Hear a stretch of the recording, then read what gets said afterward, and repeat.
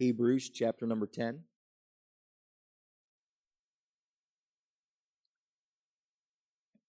If there has ever been a time when the church needs a hug, it's today. But let me also add, if there has ever been a time where the church needs a kick in the pants, it's today. There's a lot that's going on, and just to be very candid with you and transparent this morning, my heart is very heavy with the subject of today's message. I cannot stress to you the importance enough of God's people getting it right. So often we hear so many different viewpoints and ideas. It's important for us to come back to Scripture to see what is right. And the Bible has all the answers that we need.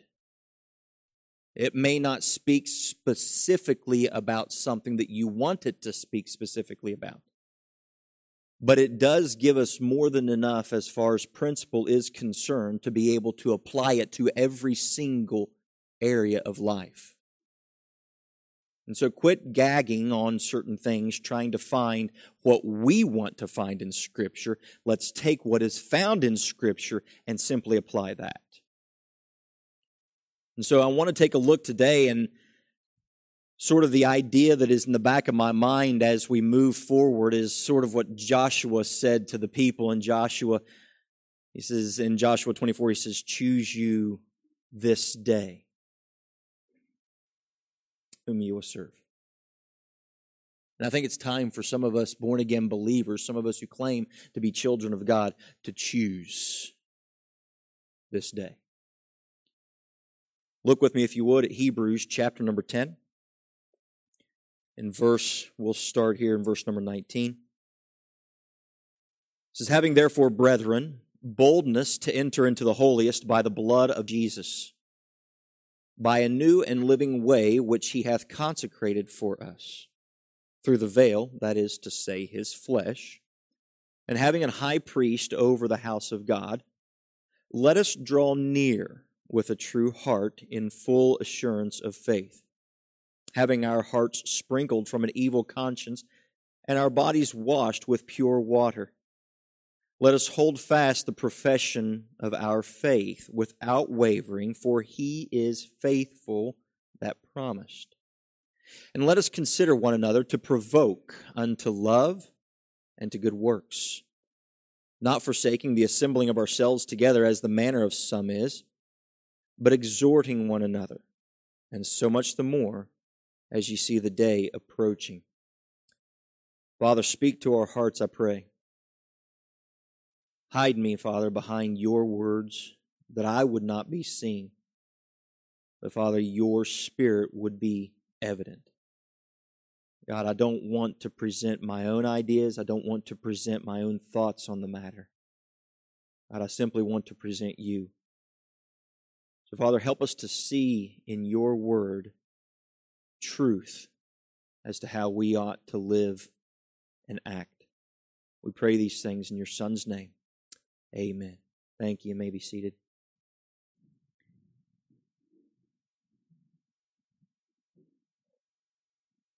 I entitled this Drawing, Holding, and Considering. You could maybe even put a little tag to it off to the side, simply saying, "Let us." Let us.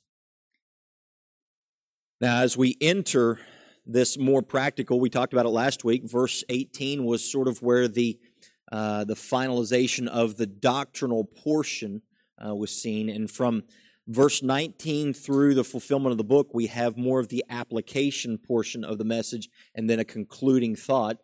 And so we're getting into the application part of this. And so we need to remember that. We need to remember that everything leading up to this point was doctrinal, and now the preacher is giving to us how we apply this to our lives. And sort of based on what we have seen now, it's time for us to take action. So often, as we enter into things like this, we can quickly lose sight because we misunderstand certain concepts. And so I wanted to kind of kick this off with the question today of how best can a Christian show love?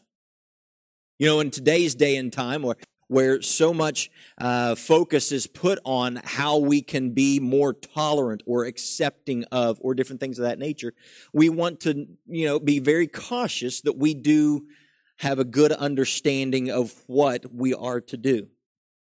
How is it that we can better love others? How can we show love toward the brethren? How can we show love to this world? How can I, as a husband, show love to my wife? How can I, as a father, show love to my children? And I believe that there's three things that are given to us here in this passage that really kind of point us to it, because we want to understand the heartbeat of what the preacher is writing to us. And so today, people place toleration and acceptance above truth and the desire for what is best, all in name of love. And folks excuse behavior and embrace preferences rather than being simply willing to lovingly confront. Now, there are several words that are going to be used in this section here, and I'm going to do the best that I can to try to unpack it as best I know how.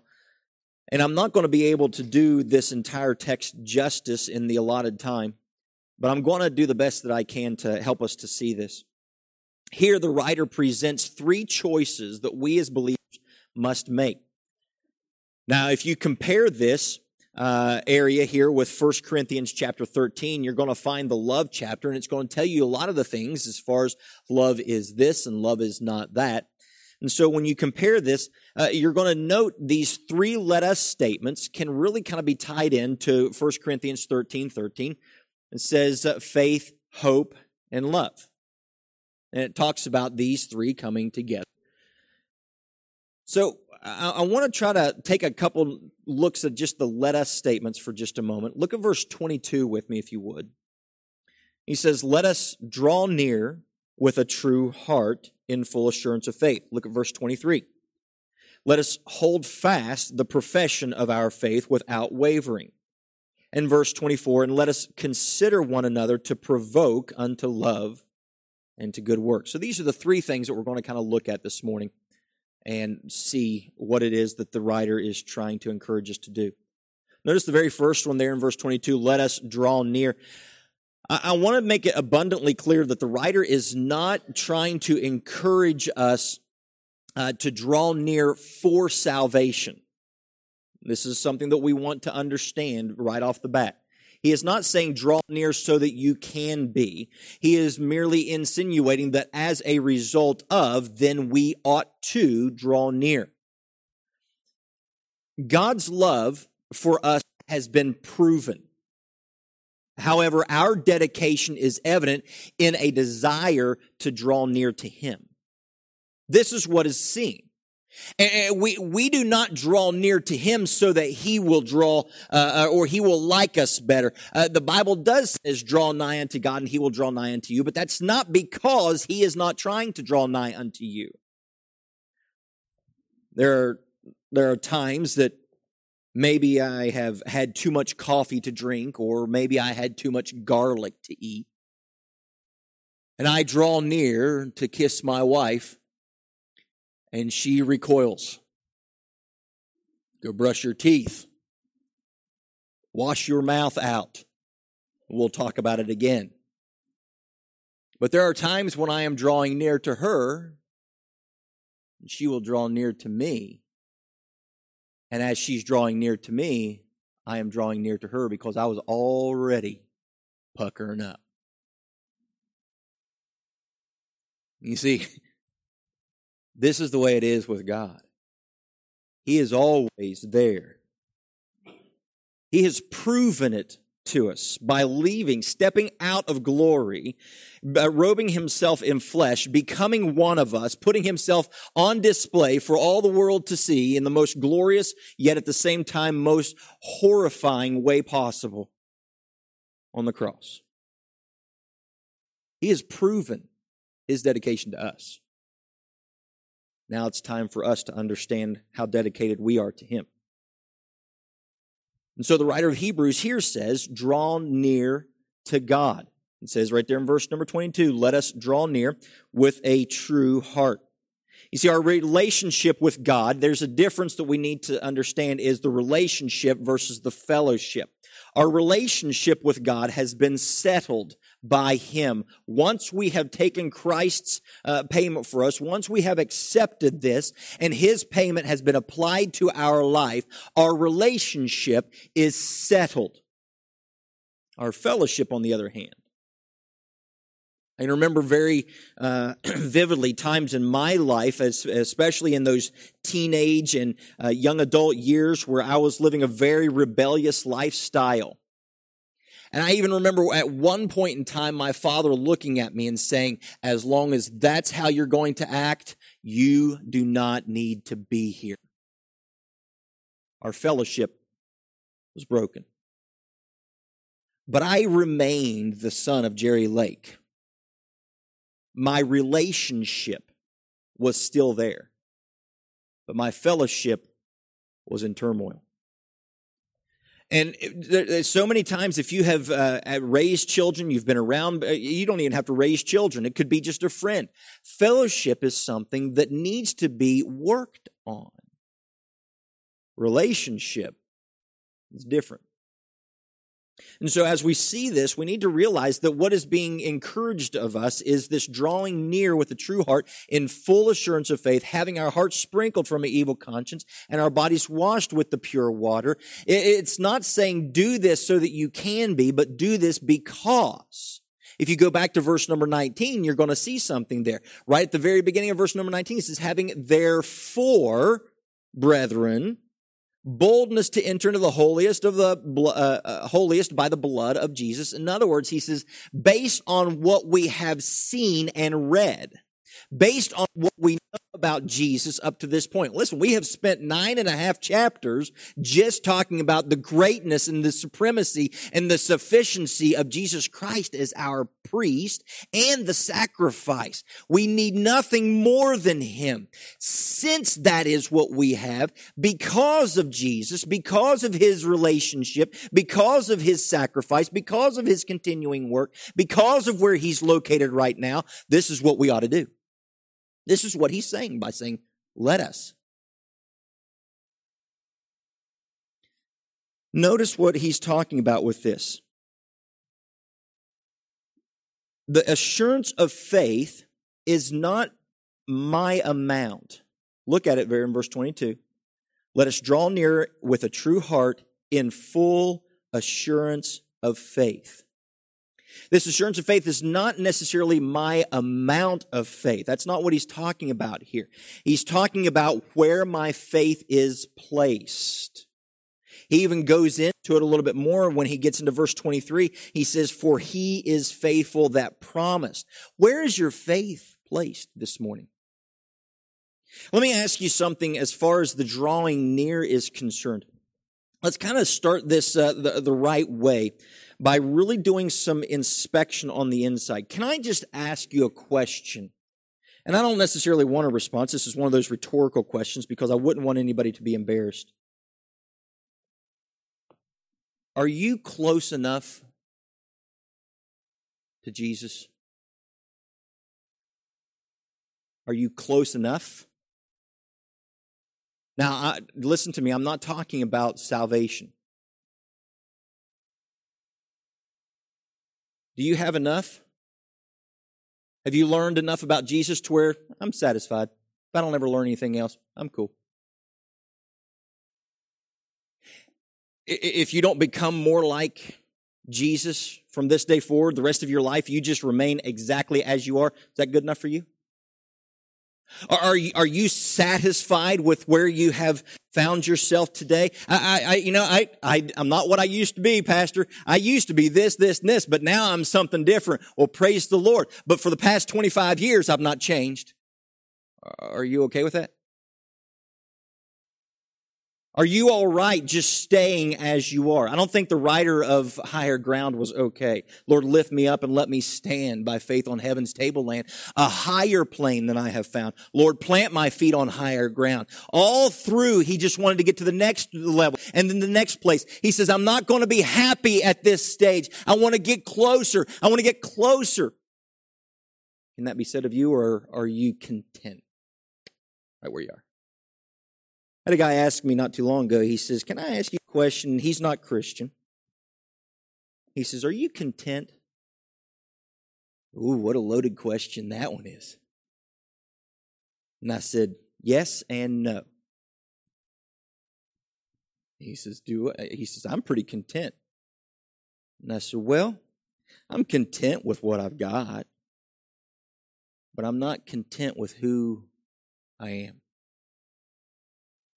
He says, well, why aren't you? I said, because I'm not enough like Jesus yet. I want to be more like him. I want to be less of me and more of him. Is that your honest hope this morning? Or have you come to a place where I'm good, I'm okay? We got to be honest with ourselves. We've got to come to the place where we're able to look in the mirror and identify this needs to change. And thank you, God, for showing it to me. I've come out of the room before, and I get dressed for Sunday, and there's times where I come walking out, and she just looks at me and goes, "No."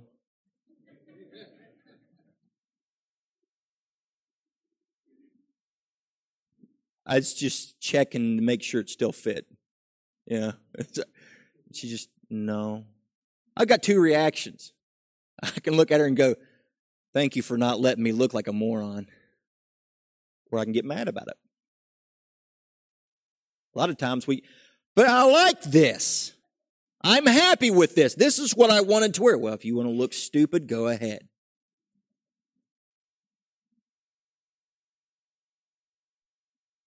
This is what we're dealing with when we come to the Word of God. So many times something is revealed to us in Scripture, and we dig our heels in and say, but I'm happy with this. I like it the way I see it. I like it the way I'm doing it. I like it the way I want it. I'm not happy with what you're telling me. And wait a minute. The Holy Spirit of God has been given to us to dwell within us, to expose our need of change, to work in us from the inside out, and to reveal areas that need addressed. Are we still addressing those areas, or have we arrived? I don't know about you, but I haven't arrived. I still got a lot of flaws, and praise God, He's still working on me. I want you to notice a couple other things about this. His faithfulness to us is where I find this assurance. You see that there? Having in full assurance of faith, having our hearts sprinkled with from an evil conscience and our bodies washed with pure water. Because of Him doing His high priestly office, I am now able to approach boldly the throne of grace. This is where I gain the boldness that is seen in verse number 19. Having therefore, brethren, boldness to enter into the holiest by the blood of Jesus Christ. The closer I am and the more I am given to the blood of Jesus Christ, the closer I'm going to be able to be to Him. And guess what? The more bold I am. When I used to come home late, or I came home after having done something stupid, I would not come into the house boldly. I would sneak in, hopefully unnoticed. But I'm able to walk into the throne room of God boldly because of Jesus Christ. Now, this is not a blind faith. It's a foundational faith, and we can get into that more at another time.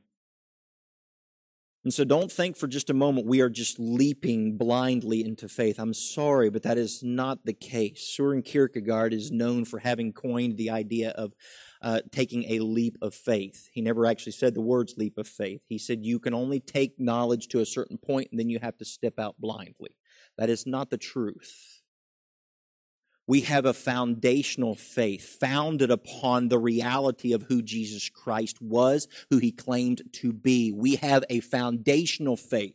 I am placing my faith in Jesus Christ not because I'm blindly following somebody, but because I have looked at the information, I have looked at the evidence, and I have come to the place where I realize that logically the only conclusion is either Jesus Christ is who He claimed to be, God in the flesh, or He's a madman and a lunatic, and I ought to run screaming for the hills. Those are my only two options. You can't have Jesus as a good guy and not God, because He made way too many claims that would negate His being good.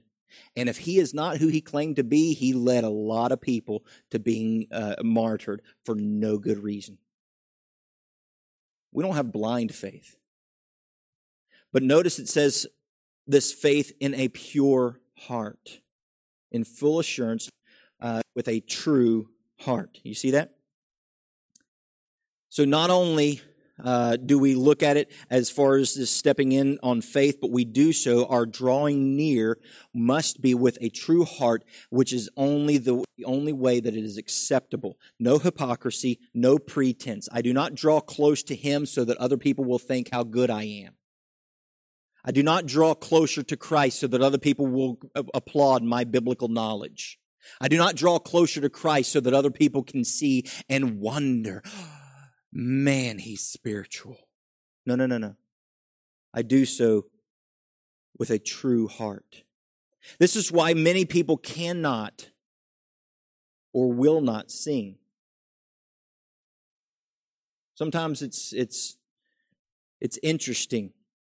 I don't know, maybe I'm the only one that does this, and I'm not trying to be critical or anything, but have you ever wondered, why don't people sing? Maybe, I'm just putting a maybe out there, maybe they won't because they have no desire. No desire to draw close to Him. They don't have, their heart really is not in it. I'm just here. Keep my wife happy. Hurry it up. Get to the end. I'm ready to go eat.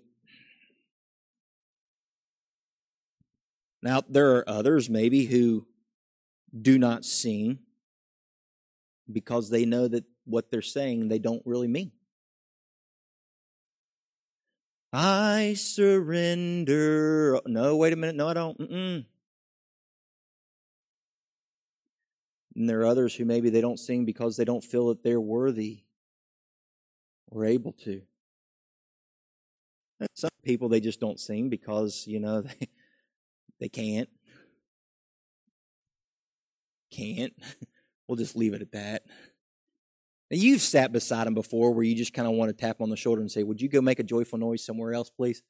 Yeah, you know how it is. But we need to examine, do we draw near with a true heart? Look at these other couple things here. That set the groundwork, so all that by way of introduction. Let's move on. Number 2, let us hold fast as seen in verse 23. Let us hold fast the profession of our faith without wavering, for He is faithful that promised. This is not a caution to hold on to salvation. Don't misunderstand what's being said.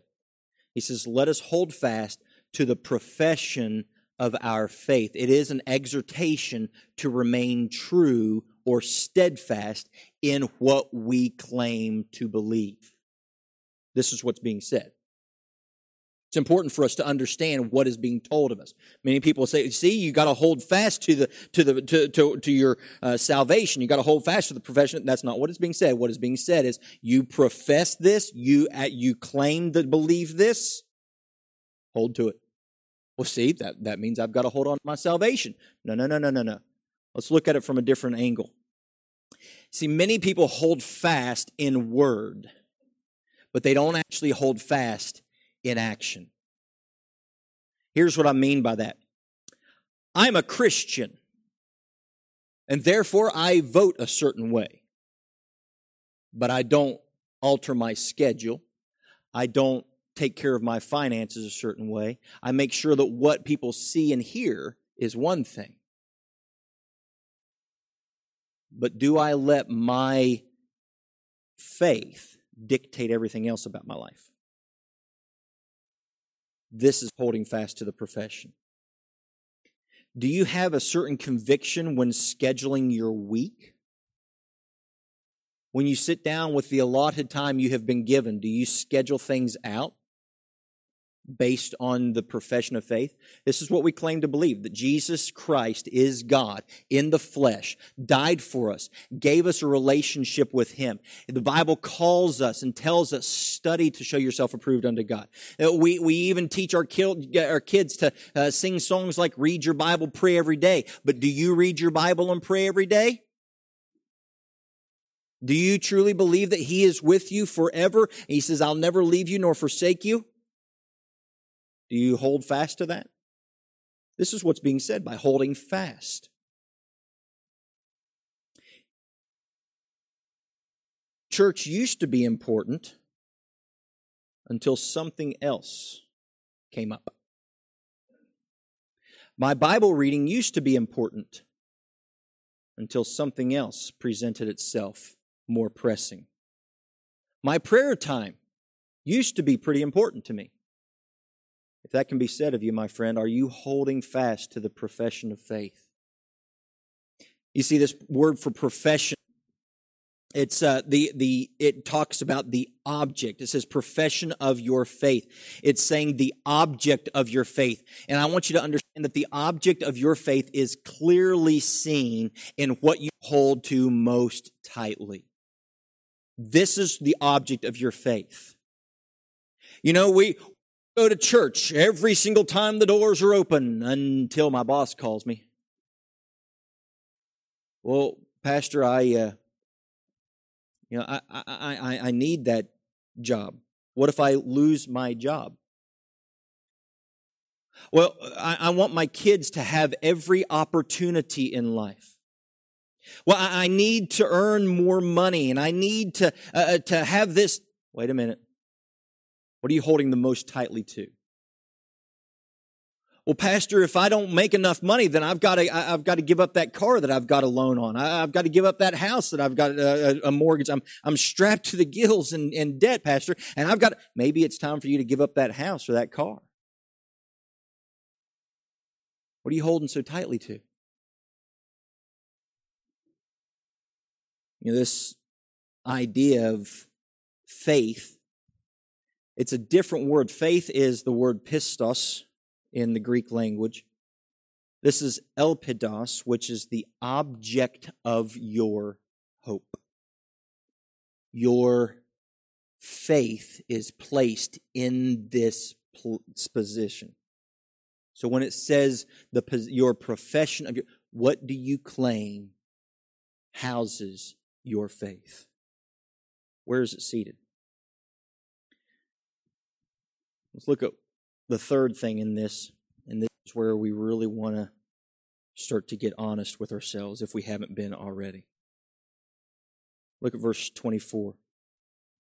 And let us consider one another to provoke unto love and to good works. Anybody enjoy being provoked? Let's think about it for just a minute. How many times have you been driving down the street and you hear your kids in the back seat and one is provoking the other? Does that make you joyful? It doesn't make me joyful. Didn't make my mama joyful. That fly swatter came out when I was provoking my sister. That fly swatter in the front seat. And she was a master at being able to look forward and still find the target. And thought those trick shoot artists, the one guy, he can take a ring and he can look and he can shoot behind himself and hit. He hadn't have anything on my mama. I could slide to the left or to the right. She found me.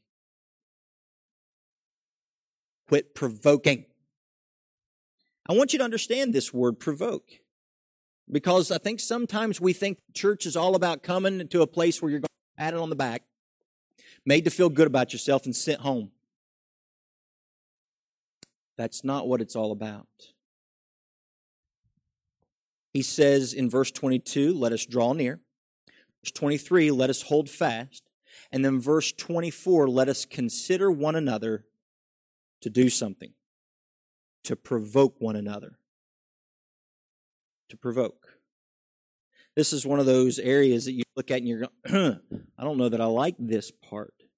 You see, the word provoke is an interesting word. It means to stimulate a reaction, sometimes strong and often unwelcome, or to deliberately confront. This is what the word provoke means. It comes from the Greek word paroxomon. It's a compound word from para, to be by, meaning by way of, and oxeno, meaning to sharpen.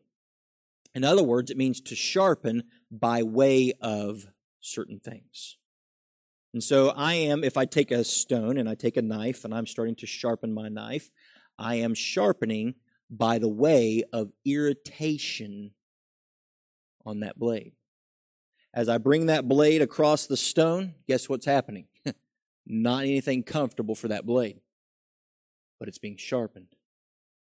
As I take it across the other direction, guess what's being happened? Nothing comfortable to that blade, but it's being sharpened. The end result is good, but the way to get there is provoking. It can be meant to irritate or to incite a reaction. You see, to love someone is to seek the absolute best for them. To truly love someone.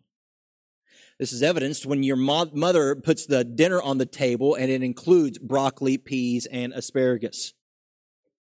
There's no cake, Mom.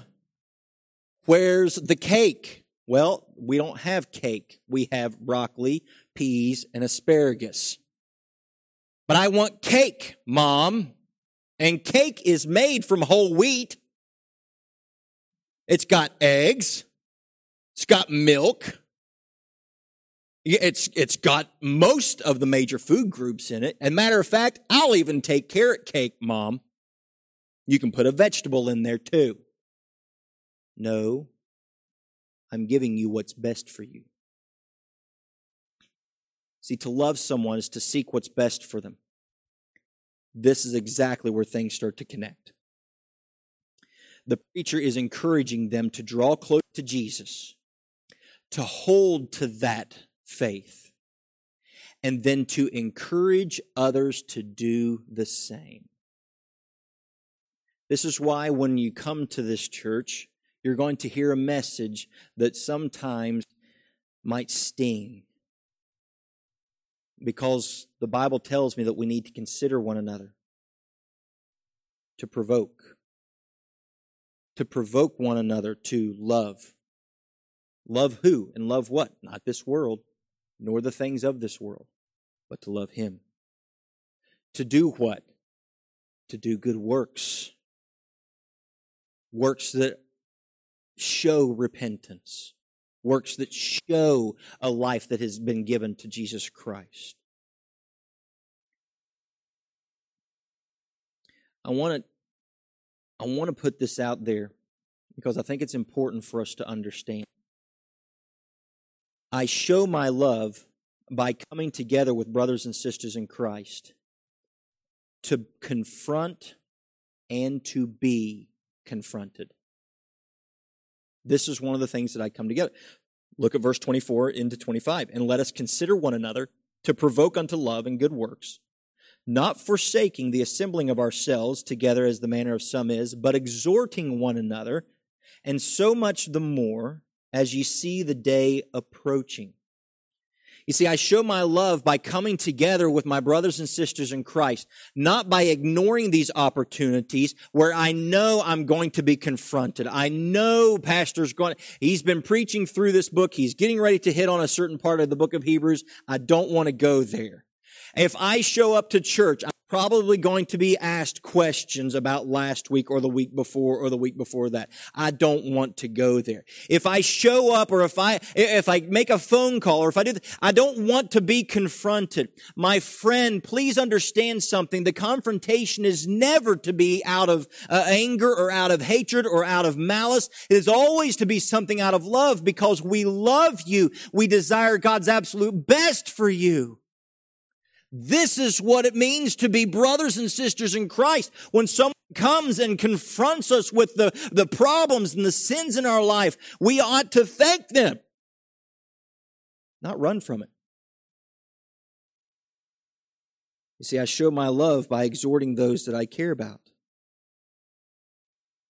This word exhort means to strongly encourage someone to do something. This is not patting them on a back. It's not what this is all about. No more of this safe space. No. Can I be real for just a minute? Not that I haven't been real a while ago. This was all an illusion. No. The last place you should desire to hear something that just boosts your ego should be the house of God. The house of God ought to be the place where I am seeing my sickness, my illness, the problems, and I am encouraged to change. That's what I need out of my brothers and sisters in Christ. Notice this in verse number 19, who he's speaking to. He says, having therefore, brethren, boldness to enter into the holiest by the blood of Jesus Christ. Drop down to verse number 22. Let us draw near with a true heart and full assurance of faith, having our hearts sprinkled from an evil conscience and our bodies washed with the pure water. Let us hold fast the profession of our faith without wavering, for he is faithful that promised. And let us consider one another to provoke unto love and to good works, not forsaking the assembling of ourselves together as the manner of some is, but exhorting one another, and so much the more as you see the day approaching. I want you to understand something. There are so many people who are trying to draw near to God, but have no relationship to him, and it won't ever happen. It must begin with that first step of accepting Jesus Christ as Lord and Savior. You're not going to draw near to someone any other way. It's only through Jesus Christ. But then once we get to that place, it is that opportunity that brothers and sisters have of exhorting one another and helping one another get closer and closer to Jesus Christ. This is what the church of God is all about. So many times we only see certain aspects of church and we want to focus in on that. My friend, it is wonderful to show up to church and be encouraged by brothers and sisters in Christ who are of like mind and like faith. It's wonderful to hear these opportunities and these testimonies. What do you think we've been doing on Sunday night? We get together. We encourage one another's heart. We lift one another up. We help each other to see you're not in this alone. That's wonderful. But if I walk in with something on my face and I leave with it still there, no one loved me enough.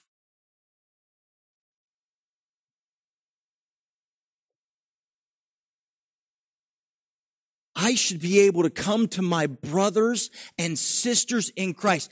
I get enough pats on the back from the world. If I'm able to get truth, it should be here.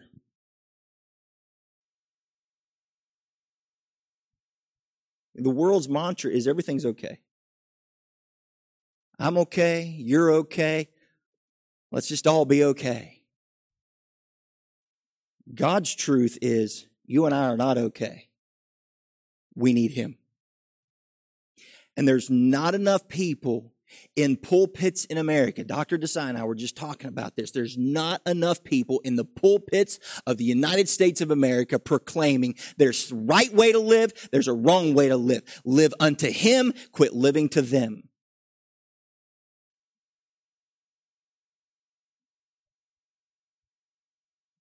He died my soul to save.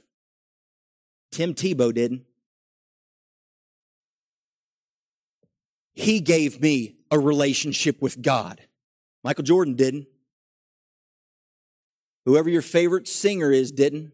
Your favorite television show didn't do it for you. And your boss didn't do it for you. And I'm here to tell you, and I'm sorry if this steps on a toe, but your kid did not die your soul to save. He did. So many of us, we let the boss, we let the athletes, we let the children, we let the spouses dictate where we're going to draw near unto. It's time for us to exhort one another to draw near to Christ. Listen, I think it's wonderful, parents bending over backwards to help their children. But before I give my kids every opportunity available, I need to give them Jesus Christ. Before I make sure that they've got their college education paid for, I need to give them Jesus Christ. Before I make sure that they've got a good job, I need to give them Jesus Christ. Before I help them make it to the next level, I need to give them Jesus Christ. Before I make sure that my wife has every single car she wants, or every single handbag she wants, or every single piece of jewelry, I need to make sure I give her Jesus Christ. Before I give her my time, I need to give Jesus Christ my time. Before I give the boss whatever he wants, I need to give it to Jesus Christ. The best way you can show love to your children is giving them Jesus Christ. But how do you do that? Is it all about, my kids, listen to me. You need to read your Bible, pray every day. But Dad, we never see you. If I want my children to take seriously, it's time for church. We're going to spend time in the house of God with the people of God, singing the songs of God, hearing the word of God. Then, Dad, why don't you ever go? I can't wait until they're grown up and they're never attending church. And I go, well, why aren't they going to church? I don't understand. How important was it to you? I think it's time for some of us to start holding fast to what we profess. And it's time for all of us to draw near to Him. Note this finally. These are not suggestions. These are logical outcomes based on the truth of what we have seen about Jesus Christ. Which sums it up for you. Therefore, based on what you know about Jesus, this is what you should do. Anything else would be uncivilized, right?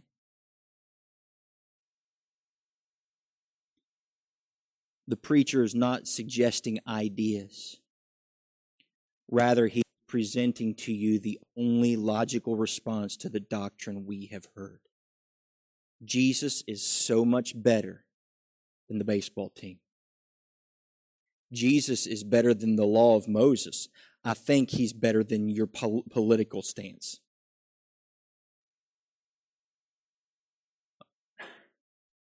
And guess what? Jesus is better than your country. I'm here to tell you, countries rise and countries fall, but Jesus Christ and His word stands forever. A lot of people don't want to hear that. But before I ever wave a flag, we need to stand firm on this book.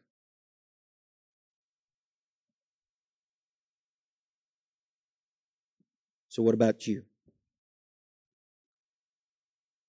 Are you drawing nearer to Christ? Are you closer to Him today than you were yesterday? Are you satisfied with where you are now and you're not interested in drawing nearer to Christ? Or is that a priority in your life? Number 2, where is your hope? My hope is built on nothing less than Jesus' blood and His righteousness. I dare not trust the school teacher or the politician. No. I wholly lean on Jesus' name. On Christ, the solid rock I stand. And last, have you considered what those around you truly need? Well, Pastor, I thought I was giving my boss what he needed. He needs to see someone who is committed. No, he needs to see someone that's committed to Christ before he sees someone committed to the company.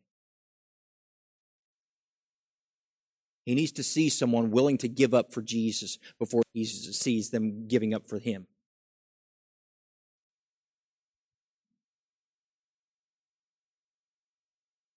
So how do you love? How do you show love? By drawing near to Jesus Christ.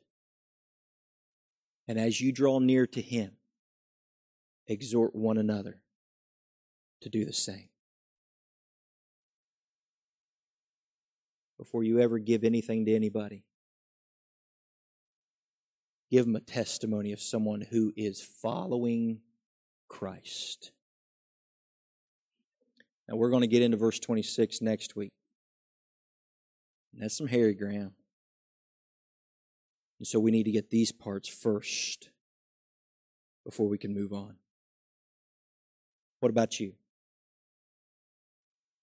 How's your relationship? And then how's your fellowship? Good enough? Or do you want more? Father,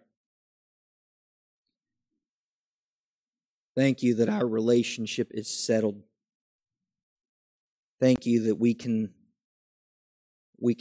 trust that we have been given everything that we need. But Father, we also understand, Lord, that the fellowship that we enjoy with you is something that we need to submit to. When we see these words, let us, we understand that there needs to be a decision made on our part. It's not automatic. It's not something that just happens. But I have to make a conscious decision to draw closer to you. I've got to make every aspect of my life hold to the things that I profess to believe. And then I've got to decide that I'm going to allow myself to be exhorted, provoked, and I'm also going to love the brethren enough to do the same for them, to provoke them, to encourage their heart to becoming more like Christ. Help us, Father, with this we pray. It's in your Son's name. Amen.